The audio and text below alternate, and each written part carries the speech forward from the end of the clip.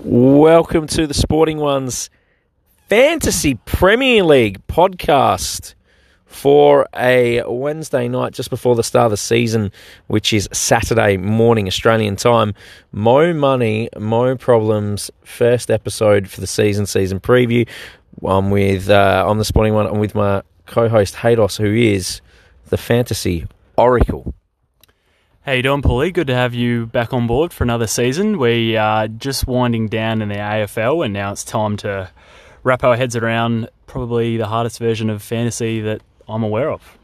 Oh, no, there's one harder. It's NFL fantasy. So, but don't go there. Do not go there. I've still got to get my head around that. So, we're refreshed. We're back. I've got a new couple of theories in mind, a few more experiments, perhaps from my AFL season that I can carry on into this. And maybe it means less transfers this season. Okay, well, we'll wait and see, because everyone always promises less transfers, but as the season rolls on, you get more and more desperate, and there's that temptation to transfer willy-nilly throughout the season at all times. Yeah, not to mention, do we dare mention 2 seasons ago when I was tired, the wedding was on, and a certain negative amount of players? Oh, we can mention that as many times as you like. I think that's a pretty historic moment in certainly my journey with you. So anytime that we can pull that reference out, I'll be more than happy. The negative 40, where I thought I'd played my wild card and hadn't played my wild card, but still I managed to finish higher that season than what I did last season. So it shows you how difficult it can be. All right, if you're not familiar with the game and you're trying it for the first time, which probably most of you aren't, but anyway, quickly go with it. You've got 100 million to spend. You've got 15 players. You've got to make sure you've got 2 keepers, 5 defenders, 5 midfielders, and 3 forwards to select from. So, in saying that, premium sides quite often equals the premium players, do they not? They do, and unfortunately you're limited to only having 3 players from any one particular side. So you can't have 4 players from Liverpool, 5 players from Man City, as much as you'd love to, because you can only have 3 at most. Yeah. And that's the thing that hurts, because really the size like Liverpool, Man City, you could have a Laporte, a Sterling, Sane, and then top it off with an Aguero and perhaps Edison in goals. And same with Liverpool, you could have Salah, Mane, Robertson, Alexander-Arnold, Van Dijk, Alisson. It's just mind-blowing. But unfortunately, FPL doesn't work like that. Or fortunately, because it means it evens out the playing field. Yeah, so many different combinations of many different players, and you really have to stretch your knowledge across all the teams. And there's a lot more thinking that goes into it, because particularly if you're really invested in it, you really need to work your transfer plans around fixtures, players in good form, and stuff like that. So it's a little bit more in-depth than, say, the AFL fantasy. Yeah, I'll take you back to last season, and in that, he is right. Last wildcard I had to play, I think it was a Friday night game that was coming up. I stayed up till, I think I spent 2 hours on my last wild card, and then it ended up blowing up in my face anyway after all that hard work and all those different combinations I was going to come up with, which was about 20, I think. And you often get, I would say at least 15 screenshots a week, somewhere along those lines. Somewhere in that ballpark, yeah. So it just goes to show that there's so many different players, and it's a game of inches in FPL. Sometimes you can have the lucky assist or the unlucky assist, goals that don't quite cross over the line, and unfortunately you don't get any points unless it does. So it really is a game of inches, and you can have good players playing good games but then end up with 0 points to show for it, which can be quite frustrating for managers. How about the time that Kane scored that goal that wasn't counted at the time, and if it's not counted that night, you don't get the points, and then it was ruled a goal 4 days later? Yeah, I remember you writing a strongly worded email to the fantasy people. Not sure it was well received. I don't think it did you any good, but that's just the emotional kind of guy that you are. It didn't change their minds. I've forgotten I'd written that email. Thanks for bringing that up. Now I look like a right jerk. But, hey, at the time I was emotional. I needed the points, and I was trying to beat you, as well as probably our good mate, Sari, who's hopefully will be out there listening when we upload this. So he's our sensei, you're the oracle, and I'm just the sporting one. So, so how do you find it? You're coming from a background where you've gotten into the Premier League, whereas I'm coming from a background of having watched it for probably since I was the age of 13, 14. So how do you find it compared to me? I probably find it a little bit easier in a way, but how do you find it? Because you've had to, I guess, learn a lot more, a lot quicker, but then you probably end up, from a fantasy perspective, scoring more than what I do on most occasions. Yeah, it's probably, I don't really understand all the technical ins and outs of, what's a fullback, what's their roles, what's their, MO throughout the game, the attacking midfielders, defensive midfielders, what that all sort of means, the wings and all that sort of stuff. So a lot of that stuff sort of goes over my head. I can pick it up, and I do try and watch as much of it as I can to sort of learn. But at the end of the day, it's very much a goals, assists, and clean sheets based sort of conversation when it comes to the scoring aspect. So that's really the ins and outs that you need to know. And you need to know what players typically will provide those sort of stats. So you sort of cut through all the nitty and gritty with not having an extensive background, I guess, in that sort of sense. But like you said, you end up at the same point. You know which players are good and which are ones to avoid. Yeah, and also then that sort of helps with the obviously the bonus point structure. So someone like Virgil van Dijk and say Aaron Wan-Bissaka, they're going to be ones that are going to get you bonus points because obviously Van Dijk does more of your clearances. Wan-Bissaka has a lot of interceptions and a lot of tackles. Guys like Mo Salah and Aubameyang are going to miss out on bonus points because they miss a lot of big chances which go against them. So therefore, in the scale for bonus points, they necessarily won't get those. So I guess that also comes into it. I guess from my sense, I'll watch a whole game, but then I'll be looking for what style of play are they bringing, and all of that kind of stuff. So I'll have more of that technical stuff to go with then looking for fantasy and then getting upset and distraught at why they haven't scored. So teams that are fixture proof, and I've picked 3. You'll be happy with me because I've picked someone that you perhaps might not think I might have picked. But I've got Man City, obviously. These guys have been fixture proof the last 2 seasons. Any side that can whip out 100 points and 98 points over 2 consecutive seasons, which no one's ever done before, they're fixture proof. Whether it's Aguero, whether it's De Bruyne when he's back, there's Sterling. So they've got so many options, it's unbelievable. Liverpool are another side that are fixture proof. They're going to score. They're always going to score. And now they've got the defensive aspect with Van Dijk and Alisson and the fullbacks. They're fixture proof as well because they can always score at any time, and they're also likely to provide clean sheets.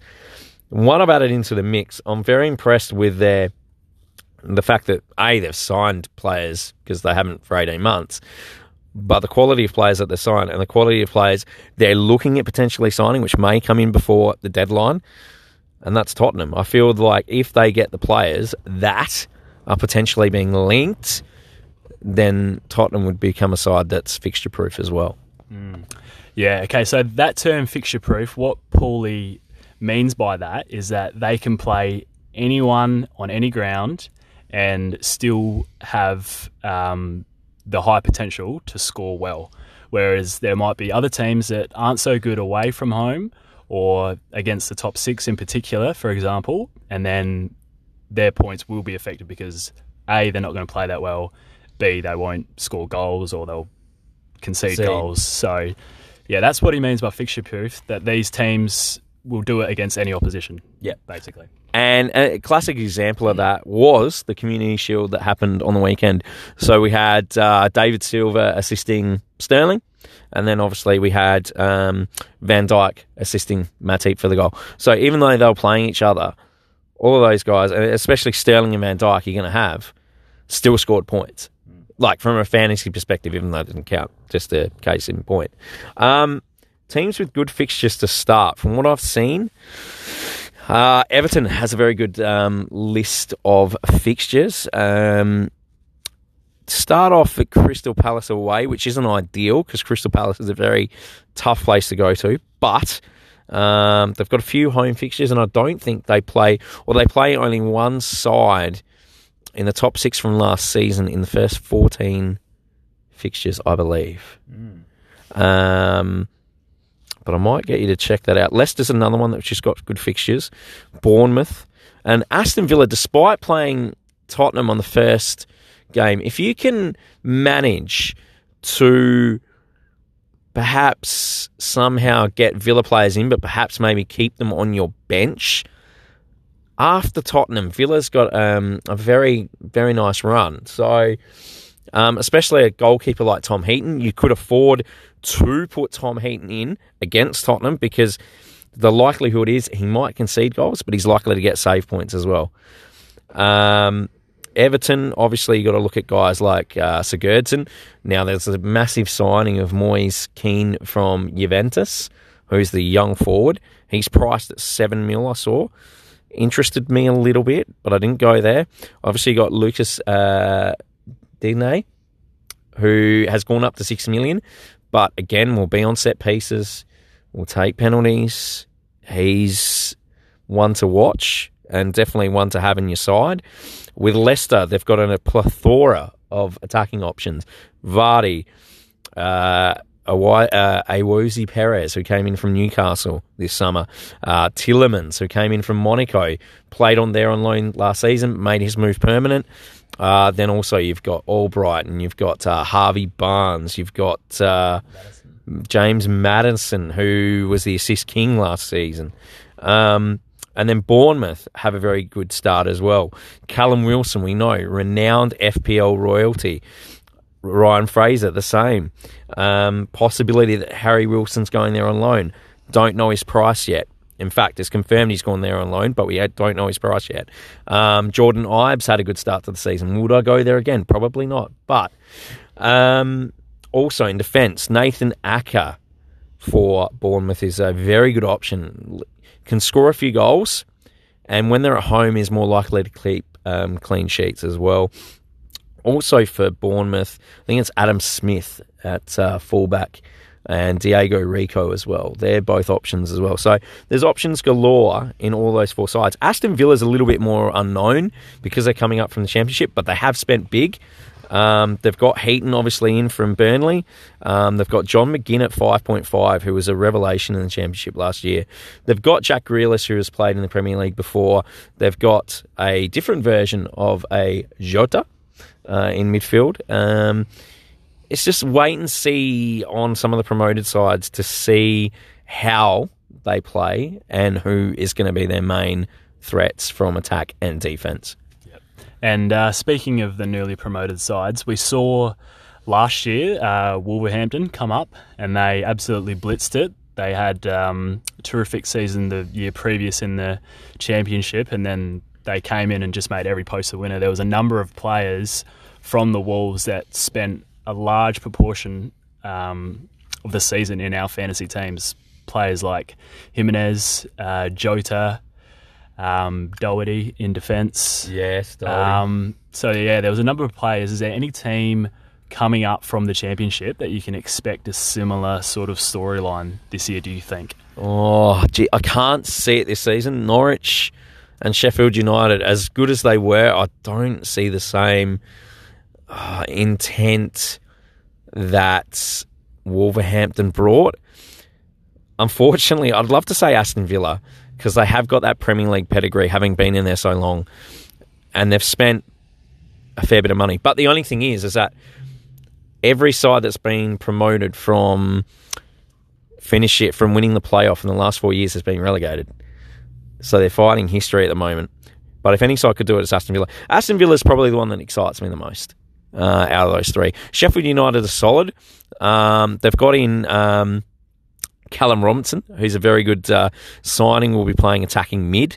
They've got Billy Sharp, who scores goals for fun in the Championship. Only issue is, can he convert that over to the Premier League? But he is a good shot at $6 million. So you're not, if he's a bench option or your third striker, you could afford to have a pot shot at that. The Norwich have got. They play. Apparently, I was watching a season preview last night. They play a very similar style, and this could work for them to what Wigan played and to what Liverpool play, because their manager is German and he does like the same formation as what Klopp brings and the same sort of press. So we could see that played out against Liverpool, which would be quite ironic. But they've got that Pukki, I think that's how you say it. He's 6.5. He was the star striker, and he's going to be scoring most of the goals again. There is a guy in midfield who is very similar to and took James Maddison's position. I don't know if I can pronounce it, and I'm not sure his price. Can you just check Norwich for me? I think his name starts with a B, and it's Bourbon. Bourbon something, and I know it's about $6 million. So he would be one because he plays exactly the same position. Buenda? Where is it? That's it. Yeah, how would you say that? We'll go with Buendia. Buendia or Buendia. Anyway, he took Maddison's position and he excelled last year in that. So you could get a similar output from what Maddison produced last season. So that could be an option as well. It's just wait and see on the promoted sides, I think, before you act. The only ones that I'd be certain of would be Billy Sharp from Sheffield United, Pukki from Norwich, and also Heaton from Aston Villa. But then there are some cheap options in defence. So Lundstrom from Sheffield United and Phil Jagielka from Sheffield United. Lundstrom's $4 million, been playing midfield, but he's a defender. Quite handy, has got a couple of assists in pre-season. Phil Jagielka, they could keep clean sheets at home. And look, $4.5 million for a proven Premier League player over the years is not that much, and he could be a good option. Matt Targett from Aston Villa didn't get the playing time at Southampton that he would have liked. Very good on the left as a left back. Could provide assists, so he could be an option. Norwich, not really many defenders that are sticking out at all, but that could come. So we'll just have to wait and see on a few of the promoted ones. But if you're looking for the cheap options, that's where they are. So, next question. Now, over the years, I've gone a heavy-hitting attack and then based it around that. But last season, we saw the rise of the defence in terms of Van Dijk, Aymeric Laporte, Kyle Walker, Trent Alexander-Arnold, Andy Robinson, or as we've actually known him as Robbo. Digne. Even Vertonghen, Adewinen, Wan Bissaka, Phil Jones to a lesser extent. No, I won't go there. So, do we go a heavy hitting defence? Do we go a heavy hitting midfield? Or do we go a heavy hitting attack? And this extends to keepers with defence as well, because do you go for an Alisson or Edison, who were the two top keepers last season, or do you go for guys like Pope or Heaton, who were the top keepers from the previous seasons? Yeah, well, that is the million-dollar question there. I think in terms of value, I would definitely be favouring defence over attack. We've seen not too many of the big price forwards be all that reliable, with probably the exception of Aguero. Harry Kane is a terrible starter. Can't score in August to save his life. Yeah, well, in backing that up, he is yet to score in August. They played Inter Milan. He didn't score. Well, it's only one game. But, yeah, well known for his August struggles and early season struggles. Aubameyang is good when he plays, but for whatever reason, Emery loves to rotate his forwards like it's going out of fashion. And how will the addition of Nicolas Pepe affect that this season? We don't know, because you've got Lacazette, you've got Pepe, you've got Aubameyang, you've got Ozil. Potentially Coutinho. Coutinho if he doesn't go to Tottenham. So, yeah, the big forwards, there's a lot of question marks over them. Even Sterling's not in line. Aguero is not even in line to start the start of the season either. So I think budgeting in the forwards is probably the way to go, and loading up in midfield and defence. Well, I'm loading up in... We'll go through our sides towards the end, but I'm loading up in midfield over defence and attack. And in previous seasons, I've gone the heavy hitters. I've gone Kane and Aubameyang from the off, or Kane and Aguero from the off. And that's a good chunk. That's a quarter. By doing that, that's a quarter of your squad investment right there. That's usually a good 23 to 25 mil. And then you've got to try and find bargains based around that. This year I've kind of gone a balanced defence with sort of ones at every price point. And then in midfield is where I've mainly spent the cash, and I've splashed. And that's because they're the guys that are going to be at the highest price point are going to be the ones playing. So Sterling's had a rested summer. Salah got knocked out earlier the African Cup of Nations, so he was back early. And Sigurdsson was rested up. Who else is in there? De Bruyne had a nice even summer as well. Eriksen, Ali, all of these guys, they've been rested up, whereas your forwards, Kane, we know his August struggles, as you said. Aguero, not convinced to start. Firmino, still coming back from Copa America. So all of those guys are not firing at this point in time. Yeah, fair call. So, yeah, what do we move on to now, do you reckon? So, in terms of the keepers and whether you go budget or primo, I think there is a bit of a fine line there. We saw there were a couple teams that were really reliable when it came to clean sheets, and then teams that weren't so reliable. So, Alisson last year kept the most clean sheets, I believe. Yes. Followed by Edison. Yes. So those are the two that you'd look at if you're going to be spending the big money. On the flip side, as Paul mentioned earlier, teams that are likely to concede goals are also likely to have decent enough keepers to also get save points, which can stack up and can award them bonus points too, particularly if they were to save, upward of 5 to 10 in that sort of range. And a perfect example of that, perfect keeper for that, is a perennial FPL favourite of ours, Fabianski.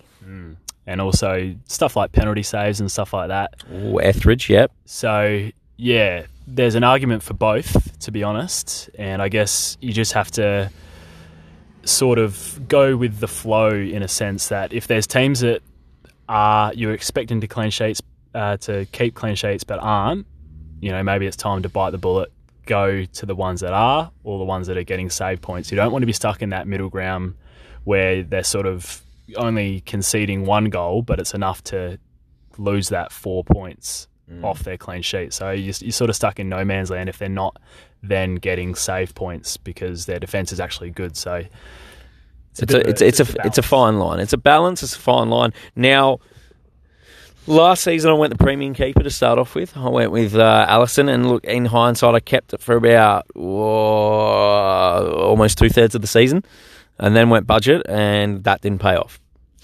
But having said that, the previous season I went budget at the start and the rotation, and it worked. So it can work, and it just depends on the keepers for that season. So where Heaton's moved to Aston Villa, that's opened up 3 or 4 potential keeper options at 4.5. So that means to me that I can go Heaton and Aston Villa, and I could go a Nick Pope at Burnley, and they were both together on the same team.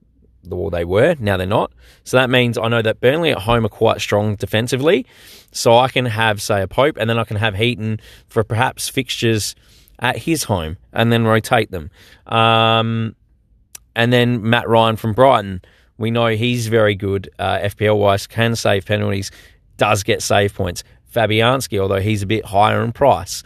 Another one more at the premium end is Lloris, your boy. He has a knack of saving penalties, as well as providing clean sheets, because Spurs do, when fit, have one of the strongest defences through Vertonghen and Alderweireld. I got there in the end. I'll just call him Ada. So Ada and the Tong at central defence provides a very strong base that Spurs don't often get breached unless they're playing a top six side. So this year I'm leaning towards going back to the bargain keeper sense. Yeah, well, I think I'm with you as well. And those two keepers that you mentioned are very attractive. They are exceptional keepers on their day. The problem was that they were both in the same team, so neither one of them was really assured to start. And then there was also injury and all that sort of confusion. But as it is now, they're both fit. They're both going to be the number one keepers for their sides. And we've seen in the past that they're terrific at keeping clean sheets and having save points. And the fact that they come in at 4.5 million is kind of like a no-risk sort of factor for me. So it means you can spend elsewhere the extra cash you might need to go from, say, Billy Sharp to Callum Wilson. Or a Barkley to a Sigurdsson. Yeah, exactly. Who, ironically, also used to play together. So, in saying that, now, you played a particular game last year that I want to talk about. And others have played a different game. And I tried to follow you in that game, but it burnt me in the end. It didn't burn you, but it burnt me. So, it's called the money game or the keeping tight game. Now, the money game is where early on you chase the transfers of the players that are rapidly increasing in price, especially over the early international breaks. The keeping tight game is just following the trend of maybe doing a transfer every 2 weeks when you've got the rollover so you will get one transfer every week, but it rolls over into two, and you don't get any more than a max of two unless you use a wild card. Now, a lot of people use this. Free transfers, correct. Otherwise, you can do as many as you want, as I've proven with my negative 40. But it will cost you that amount of points. What particular game are you looking at last year or this year, or are you looking at doing something in between? Probably something in between, but I think I will be aggressive again with the money game. So the idea for me last year was to trade out players that are going to be losing value, which happens every week, and trade in players that are going to be increasing in value. So if you can do a 0.2 swing, for example, you're coming out on top. And then the idea for me last year was to have the biggest budget, biggest salary, so that I could afford the best players towards the back end of the season, when it would be really advantageous to be able to have a team stacked full of, say, your Agueros, your Sterlings, your Salahs, across every line, and have no weak links, which I was able to do to a degree. But then it's such a difficult game that's not always exactly how well it pans out. You might have those players, but they might have off weeks here and there. So, yeah, at the end of the year, we all ended up in around about the same spot, which was interesting because we all had these different strategies. So I think you had the most cash. Yeah. I was about the middle. And Sari, who was ahead of us, had the least amount of cash. So it goes to show that there is many different ways of doing it. And if you can find the right way that works for you, just go with that. So I think there were a couple times last year where I probably did one too many trades, and the end goal for one transfer is to make at least 0.2. Otherwise, you will not get a profit on it. You need at least 0.2 to be able to gain 0.1. Yeah. So what he means by that, so say Aaron Wan-Bissaka last year started at 4 million for Crystal Palace. I think he ended up around somewhere like 5 million. But early on, he got to as high as 4.6. So you've already made from the point that you bought him for, so you've made 0.6. But if you go to sell him, you'll lose 0.3 of that. But you've still made 0.3 profit.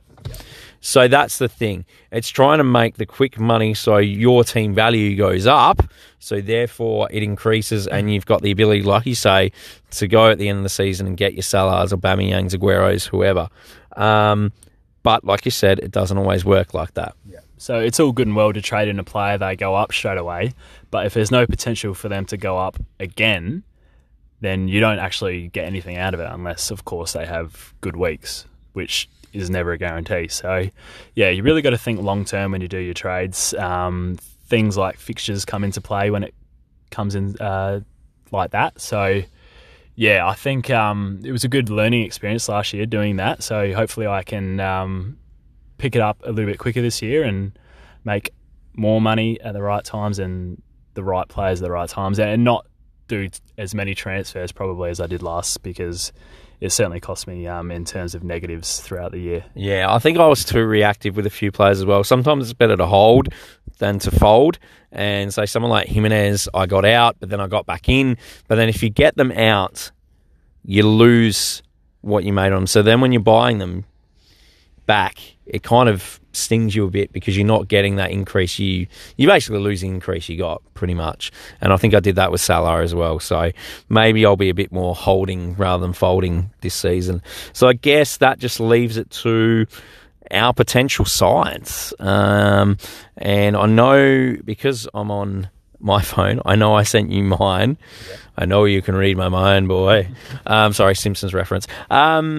So I've gone with, and I've gone actually really budget in my keepers. I've tried to maximise my squad as much as I can. So I've gone Nick Pope at home to Southampton in the first game from Burnley. I've got Lucas Digne, who we talked about. I've gone Van Dijk, solid as a rock in the Liverpool defence. Now, Kyle Walker-Peters is one for Tottenham to really watch for, because Kieran Trippier has been sold to Atletico Madrid. He's literally, and with Serge Aurier coming back from Copa America, he's really got a mortgage on that right back spot, at least in the early part of the season.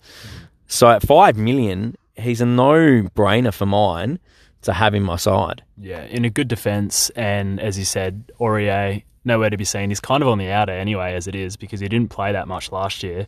And Walker-Peters has started every single preseason game and done enough to warrant a starting position. Yeah, and the other one in my defence, and it's a cheaper way into the Man City defence, and these are the things you got to look for. It's a Zinchenko. Now, he's at 5.5. All of the other guys, I think bar John Stones, I think John Stones and Onameni at 5.5 as well, but it's a cheap way in if you can't get Laporte. And he's got a mortgage also on the left-back position because there's no Fabian Delph. He's gone to Everton. And Mendy, and there's no Bernard Mendy either. So it's a no-brainer for me. He will start the season pretty much and have a mortgage on that spot as well. That's right, and one of Pep's favourite too. So good chance that he won't get rotated. Yeah, exactly. All right, in midfield, this is where I've spent my money. I've got Salah as captain this week against Norwich at home. Looks in very solid form. Was very good against Man City in the Community Shield, just didn't get the results. Sterling, he looks on form. It's a no-brainer. You've got to have Sterling in there. I've got Sigurdsson. Oh dear. I know you're not going in. But at 8 million, good start to the season. I think he's solid as a rock.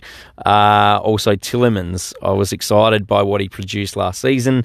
I did have him in my side towards the end of last season, so no-brainer. And then I've rounded it off with Dion Decker, who from Wolves, as the bench option for my midfield. In attack, I've gone mid-priced. I've gone Rashford, despite his fixtures. He's just scoring for fun in pre-season, and I think he can carry that over. And I've gone Callum Wilson, again, flying at the moment. He had a flying start to last season. I can see him doing it again. As my backup, I've got Connor Wickham, and as my backup in defence, as we spoke about, I've got Lundstram. from Sheffield United at 4. And then as my keeper, I've got Button at 4 million, but he probably won't play. So it's a dud keeper. So if anything happens to Nick Pope, I'm in strife. Very nicely done. Pretty similar sort of team from me. Certainly as team-wise, there's a lot of similar representation, maybe just a few tweaks on what you've got. I also have Pope as well. I've got Heaton as my backup. They're both 4.5. We spoke about them and how good they are, so hopefully they have a great start to the season. I've got Van Dijk and Alexander-Arnold, 2 players that scored extremely well last year. Walker-Peters that we just spoke about, Zinchenko also. Moving to the midfield, I've got 2 City players. I've got Bernardo Silva and De Bruyne. Now, De Bruyne didn't have the greatest years last year owing to injury, so he's got a lot of football in him certainly this season, and I think he's going to have a great season. Definitely, I tried to get him into my side, but I just couldn't squeeze him in. He is an assist threat at all times. Can score goals as well. Looked very lively in the Community Shield as well, so that's all going well for Man City. Yeah, and is much cheaper than he has in previous seasons, just for the fact that he didn't really get on the park last year. Salah, I think he'll have a great start to the season, as he always does. And as we spoke about, Everton's great fixtures, I've gone for Richarlison. You couldn't go Sigurdsson, could you? Wait, if anyone knows, there's a running saga with Gylfi Sigurdsson that whenever the Oracle brings in Sigurdsson, Sigurdsson goes off the boil. So if the Oracle brings in Sigurdsson, I urge you to sell him at all cost. Yeah, probably the pinnacle of it last year was he was my captain for a week and he missed a penalty, so he went into the minus, which of course was double minus for me. So me and Siggy do not have a very good fantasy relationship, which is a shame because he is one of my favourites. But forward line, we spoke about the difficulties in trusting the premiums, so I've gone for the mid-prices as well. I've gone Jimenez, who had a great season last year, scored in just about every game towards the back end of the year. If he didn't score, he assisted. So I think he's great value. I think he's only 7.5. I've got Josh King, who's an alternative to Wilson, a little bit cheaper. And when he's in form and fit, he's just as good as Wilson. And then we've swapped roles with that, because last season you were on Wilson and I was on King. Yeah. So my bench options, none of them are too pretty. I might have to spend a little bit more time thinking these over, but I do like Dendoncker from Wolves. He comes in, not sure where from, but with good raps. He was there last season. He just didn't play as much. I think with an extra season under his belt at 4.5, he can be a solid bench job. I don't know whether he's going to start, but he will definitely be playing. He's definitely in a few projected sides, so that's good. And at 4.5, great value. Relatively risk-free at 4.5. Matt Targett at Aston Villa, put him on the bench for the first game against Tottenham. And Mason Greenwood, who's had a really good start to the pre-season and his Manchester career. Probably not going to be starting too many games, but he might come on for about 20 minutes, which could be handy if you have a player missing. That's the same reason as Connor Wickham from Crystal Palace. He's back to full fitness now. So given that Crystal Palace have had issues with Zaha, they've still got Benteke there, there's room for him to play as well. So, but Greenwood, like you said, absolutely been ripping it up in pre-season and gives you that option that if something does happen, he nicks a goal in like the 90th minute, you've got back up there. Yeah, that's right. So went full budget on the bench, which a lot of people do. You don't get a lot of points from that. Only towards the back end of the season do you really worry about who's on there, so that you can get full use out of your wild cards and all your chips. Well, yeah, early in the season, you maximise. The key is maximise your first 11 as much as possible because they're going to play, but your bench is where you can go cheap. But the 2 parts of the season you don't want to go cheap on your bench are basically December, January, and towards the end of the season, March, April, May. You need to have cover during those times. All right, so that's going to bring us to the end of our first Premier League fantasy episode, Mo Money, Mo Problems for this season. Remember, the deadline to get your teams in is South Australian time. It's 3:30 a.m.